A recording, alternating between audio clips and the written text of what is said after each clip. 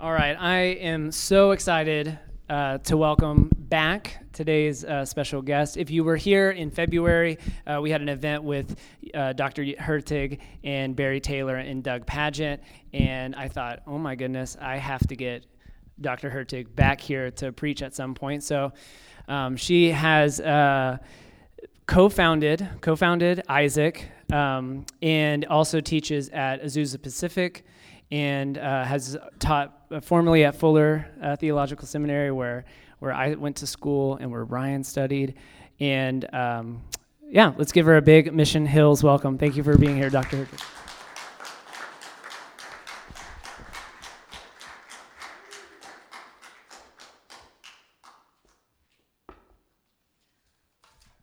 Whoa, you just lifted us up. Okay, I'll just pull it out. Okay.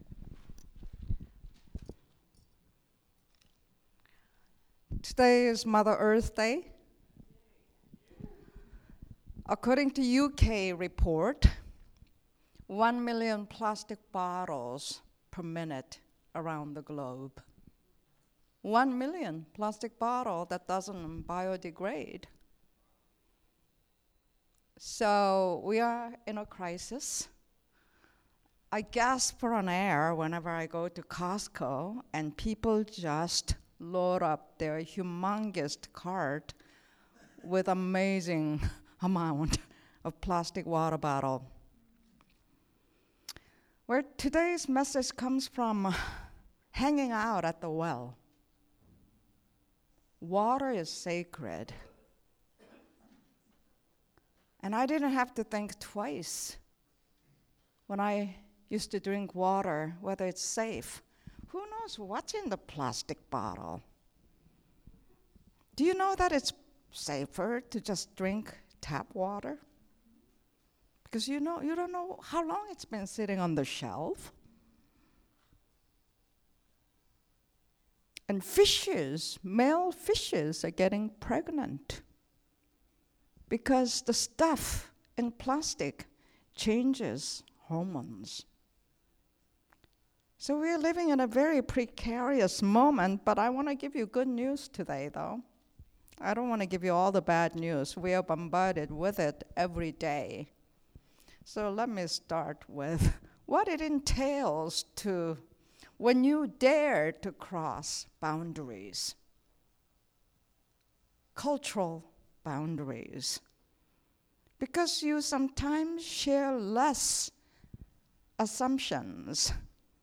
You only see 1/10 of the iceberg. You do not understand sometimes 9/10 below the water. So I come from Korea because I questioned God, and they were not about to entertain my questions. I somehow didn't like packaged Christianity spewing out from the masculine pulpit, male-only pulpit. And when I raise that question, you get frowned upon. But I knew this is not God that I relate to. So I landed in St. Paul, Minnesota, and at the age of 27, and I thought, God, are you calling me to be single the rest of my life? So you're going to be my husband. And God had a different plan. Ran into curly hair Arthur Garfunkel-like men showing up from men's locker room, and I used up all my money to go to back then Campus Crusade staff retreat in Colorado.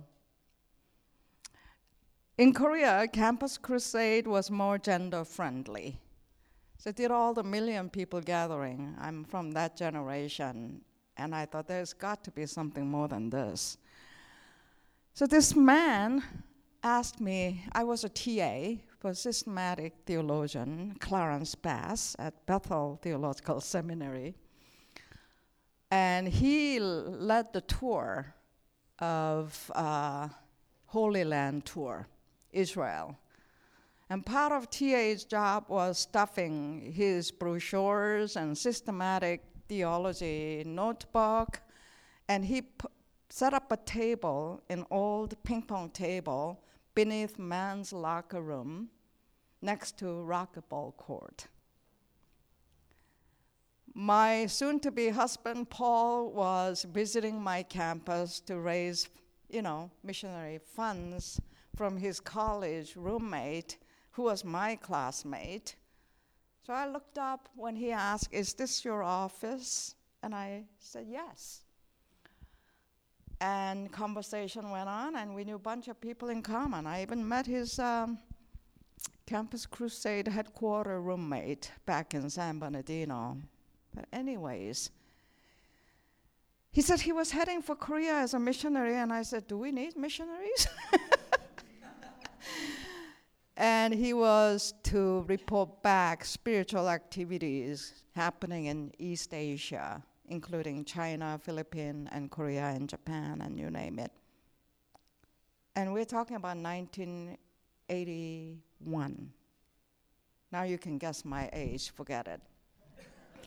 So, back then, there are more my own car phenomenon today in Seoul. But the crowded bus he took on every day.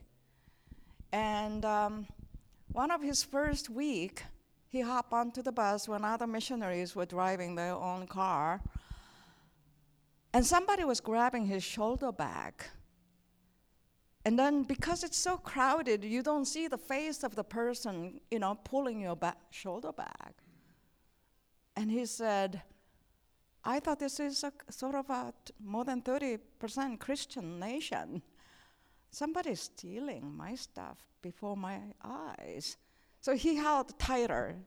The stronger the other person pulled, tighter he held onto my possession, right? So he thought that was very, very weird and went to the office and asked Korean people what happened. And they would just burst into laughter. "It's a hospitality, dude. Those who are sitting down in the crowded bus want to accommodate those who are standing with a heavy luggage or heavy bag, and they put it on their lap." So what's perceived as stealing translates locally into hospitality. This kind of messy journey takes place when you cross the boundaries. When you don't even speak the language and you go there as a missionary, believe me. But he went there as a learner. Well, what I don't assimilate to American culture, I consider it as a taboo, is don't talk about politics, don't talk about money, don't talk about sex. Don't we have all those three problems?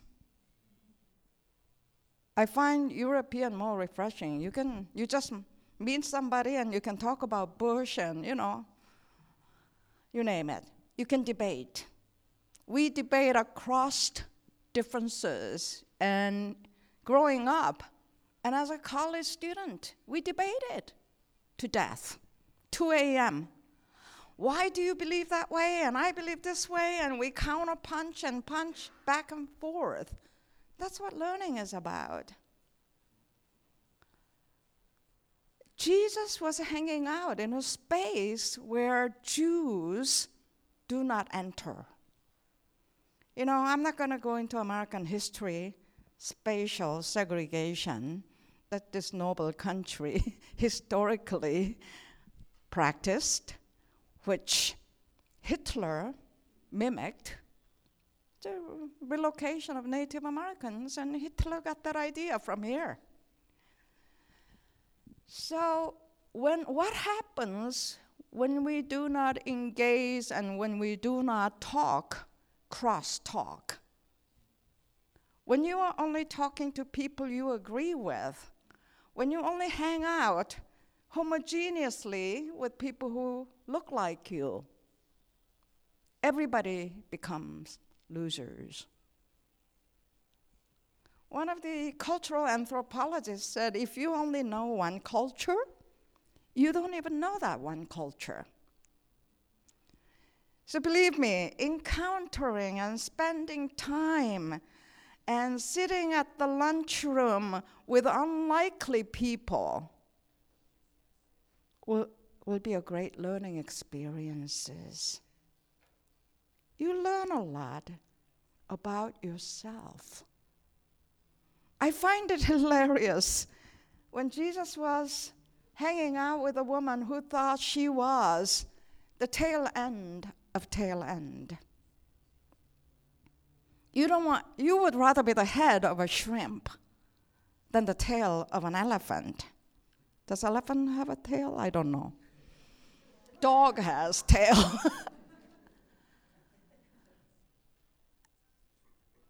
But how do we engage authentic dialogue when the playing field is not even? Jesus was Jesus, and he was a Jew, not Samaritan. The Samaritan woman was even so ashamed of who she was because everybody shoved tape onto her and say, you are no good. I even heard, I walked out of one worship service when the preacher preached, she's a prostitute. And I'm going, she's prettier than Elizabeth Taylor. Back then, only men had the right to divorce. Can you imagine her getting 5 rebounds? I've got many beautiful young adults at APU who cannot even find one man to date.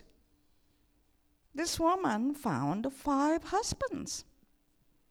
So she's not no prostitute. She's a theologian. But there's an amazing prerequisite in dialogue, communication 101. For any communication to be authentic, leveling the playing field is a must. How does Jesus do that? Can you give me a drink? Can you give me a drink? Don't take this sentence lightly.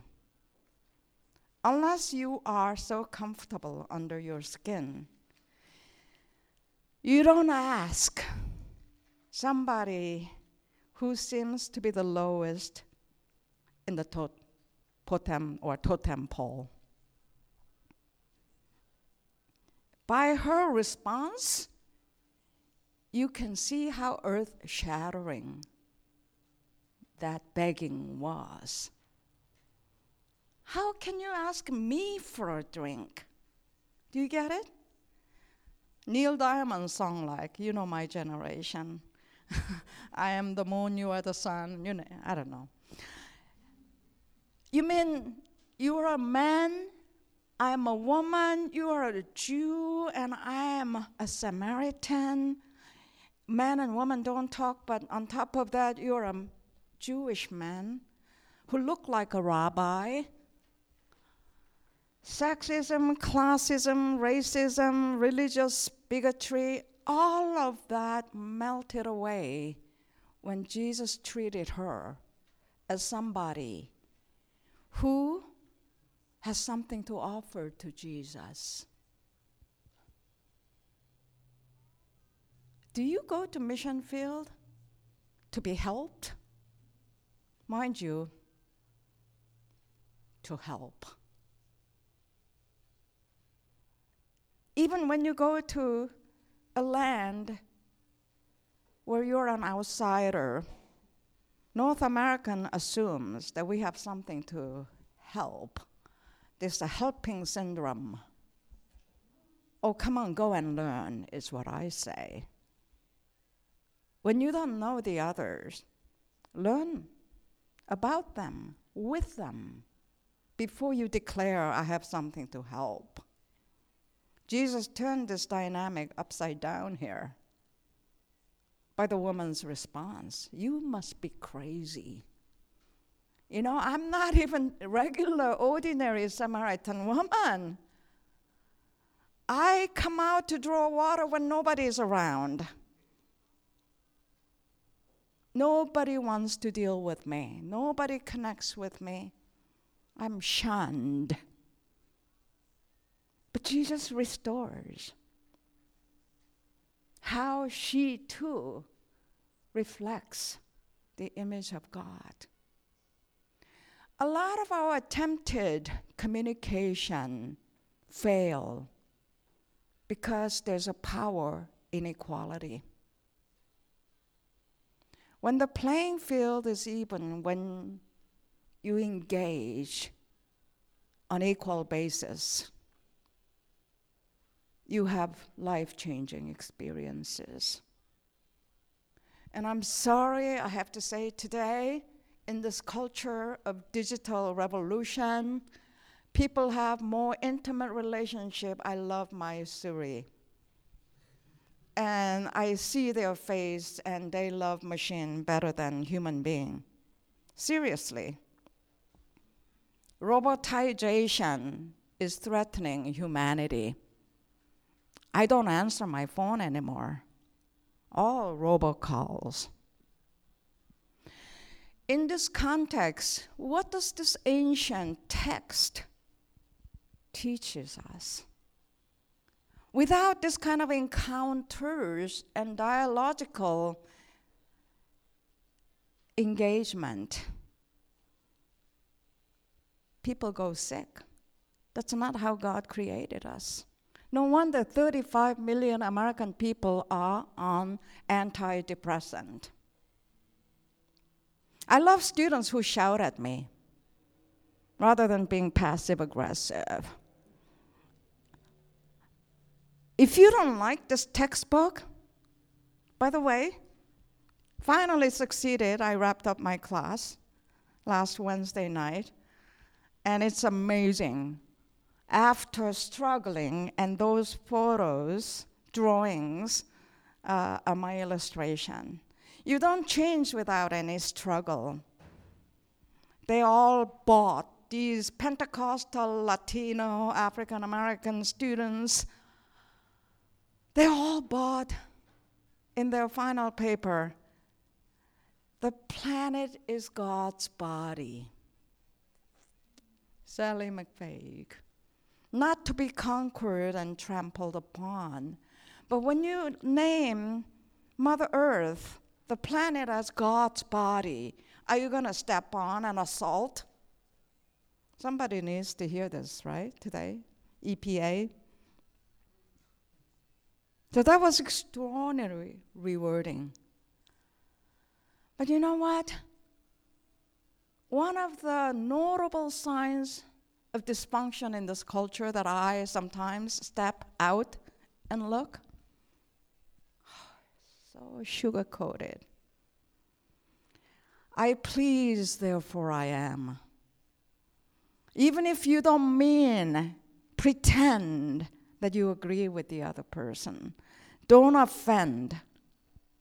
You know what? Gospel was so offensive to the culture of the day.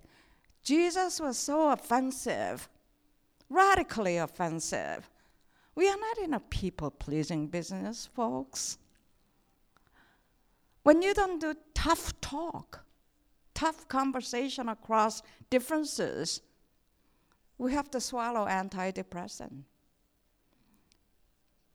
One of the research by University of Notre Dame in Indiana, I highly recommend that you read that, called Flourishing in Ministry. And one of the ingredients in factors of flourishing in your life and flourishing in your ministry is being authentic. Being an authentic human being. And the fit of who you are, what you believe, with the congregation you serve. You don't have to be a pastor to do that. I think when you pretend and live life with somebody else's blueprint just to be popular and to be liked. Of course you have to swallow pills. So there's a trial and error going on between, are you greater than our ancestor Jacob as you are sitting at the Jacob's well? A woman knows the history. No. And it's like a dance. Jesus began by asking, can you give me a drink? And then by the time after trial and error, Jesus kept on preaching about the living water. The water I'll give you will never make you thirsty again. So for utilitarian sake, purpose, she said, can I get that water? It's like a dance.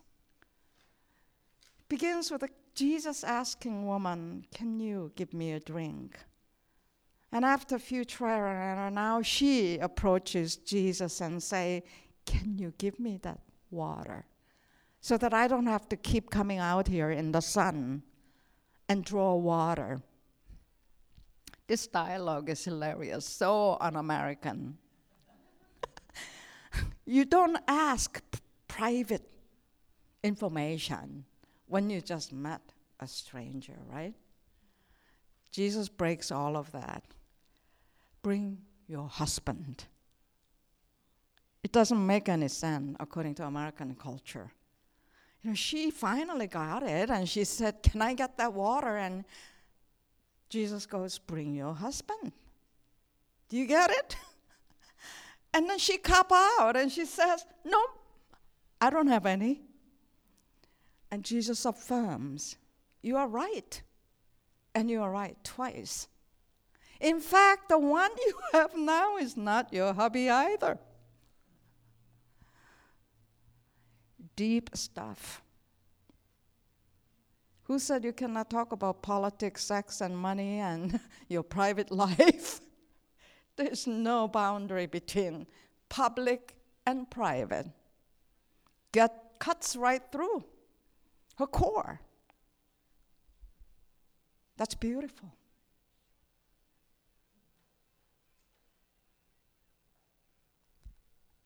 And then you look at disciples who went to buy McDonald's hamburger and comes back.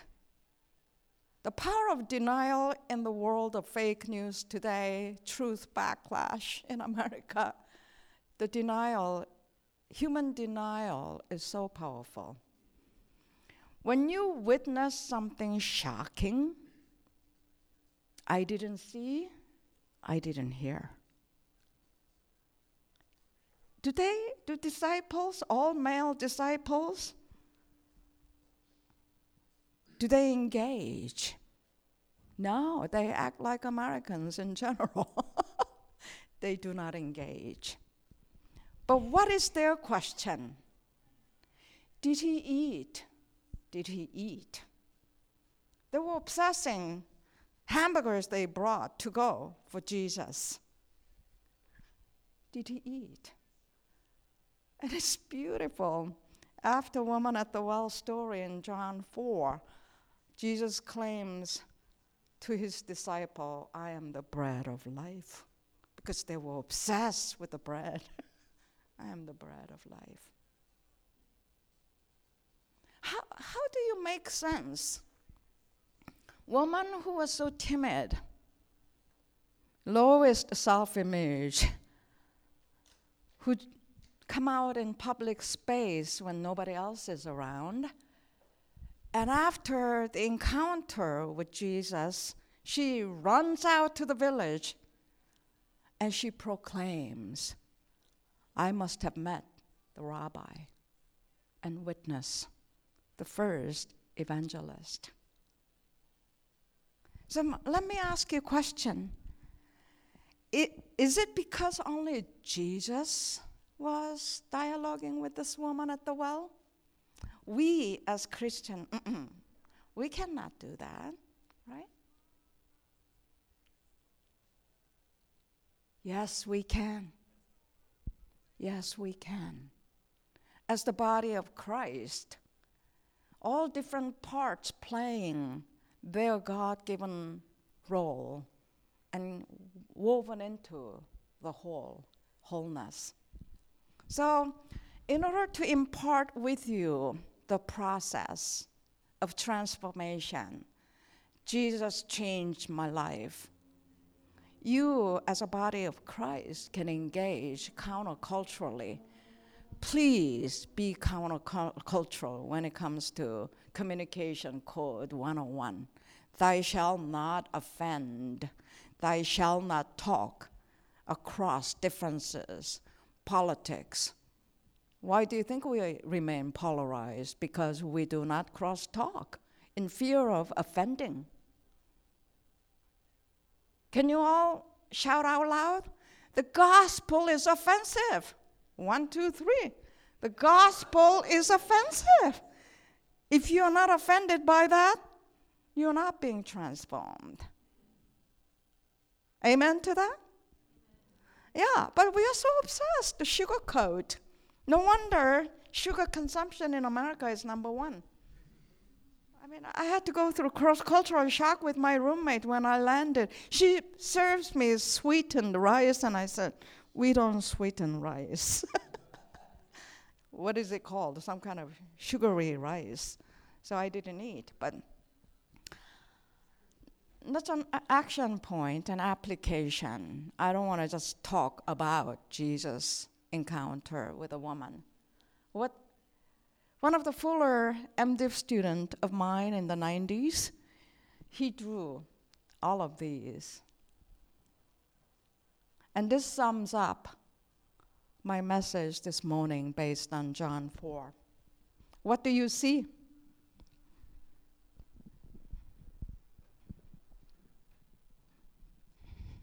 I know you're interactive body. What? One kindergartner said, I see hamburger. Very creative. Usually in a teaching setting, not preaching setting, this is the first time I'm showing during my preaching, and my time is coming up soon, right? So I'm going to just give you an answer that I love. There's no right or wrong answer. Talk about creativity. The most creative cohort I taught started rearranging the order. The most rigid ones, they don't think they have permission to rearrange, so they go by the rule. It's about, how do I see myself? Redeemed by Jesus, transformed by the Holy Spirit. If you don't evolve and edit how you view yourself, you're stuck. So you have to swallow a pill. Life is exciting to live because you can edit. You know what? I come from very heavy-duty, shame-based culture, and I thought, this is strange. This doesn't help anybody. This doesn't benefit anybody, so I don't have shame.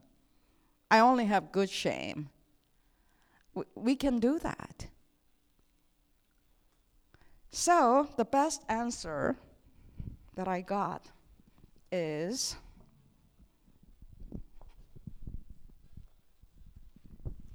when you look at yourself from this way, this close, you do not see any shape. Therefore, foggy. But when you see yourself a little bit backstep and see yourself from a little bit of distance, I see footprints. And when you see footprints, you begin to see the tail. And when you see the tail, whoa, I am a cow. I didn't know that I'm a cow. So when you identify the whole picture, that's aha moment. That's what they call enlightenment. But once you see the whole picture and the shape, what are you going to do? Are you going to just bury it? Or are you going to tackle that? But when you try to tackle it, something you have never done before, there's a humongous resistance. You know, resistance is a sign that you are being stretched and you are learning. If you don't give yourself permission to resist, you are not learning. I love when my students resist me because that gives me clue. They are being challenged left and right. But there are many other ways of tackling the issue we've been dealing with all of our life. Creativity is the key. You don't have to do one way, seesaw. You know what? When you ride the problem you've been dealing with, and when you play flute, resistance subside, and you and the problem become one. And that's when transformation takes place. And I've been heading for the wrong direction. And you are changing the direction. And then you become one with whatever that's been plaguing you and alienating you. And these were the processes I see in John 4. But friends, the good news is, even in that shapeless, formless, tohu babohu state, there's a light and darkness. And even here, there's light and darkness. The oneness. I'm excited how the gospel is offensive enough to transform our lives. And we all suffer from confirmation bias,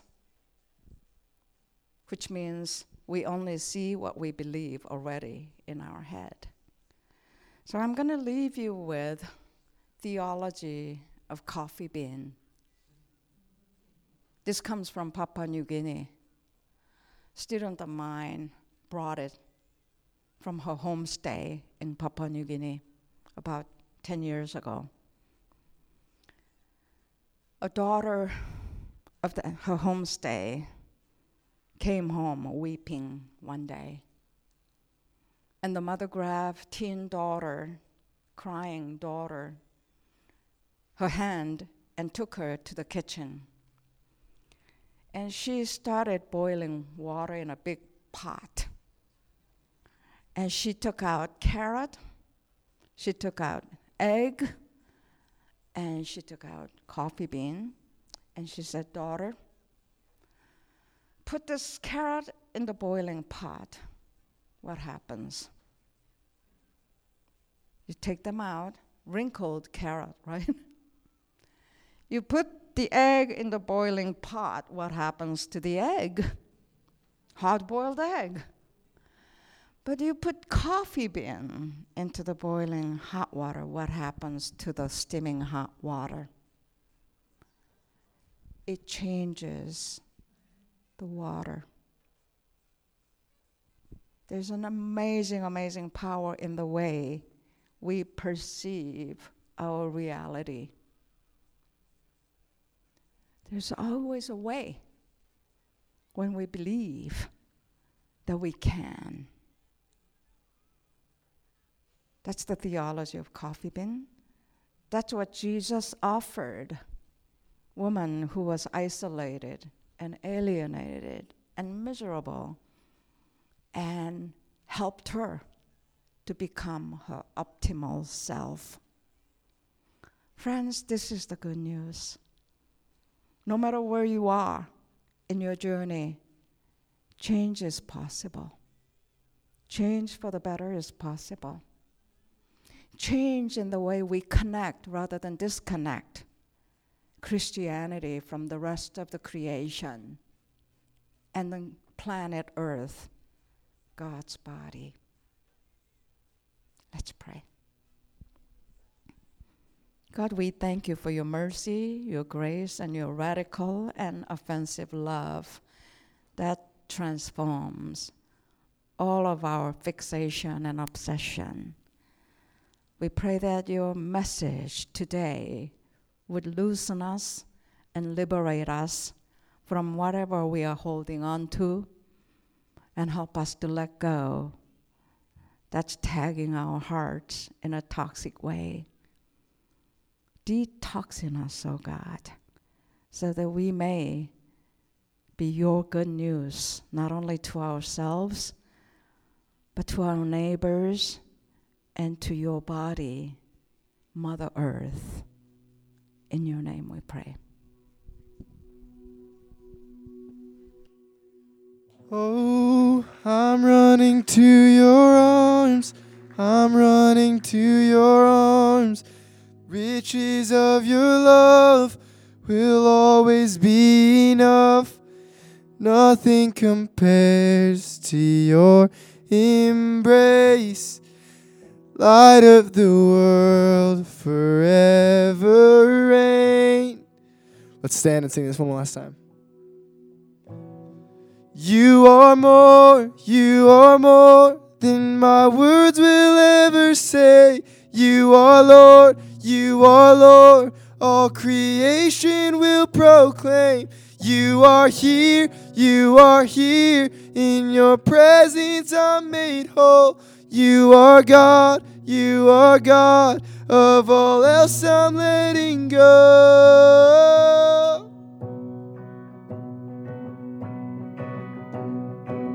Oh, I'm running to your arms. I'm running to your arms. The riches of your love will always be enough. Nothing compares to your embrace. Light of the world, forever reign.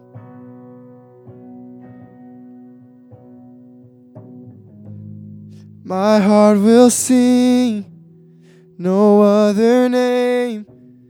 Jesus, Jesus. My heart will sing, no other name. Jesus, Jesus. My heart will sing, no other.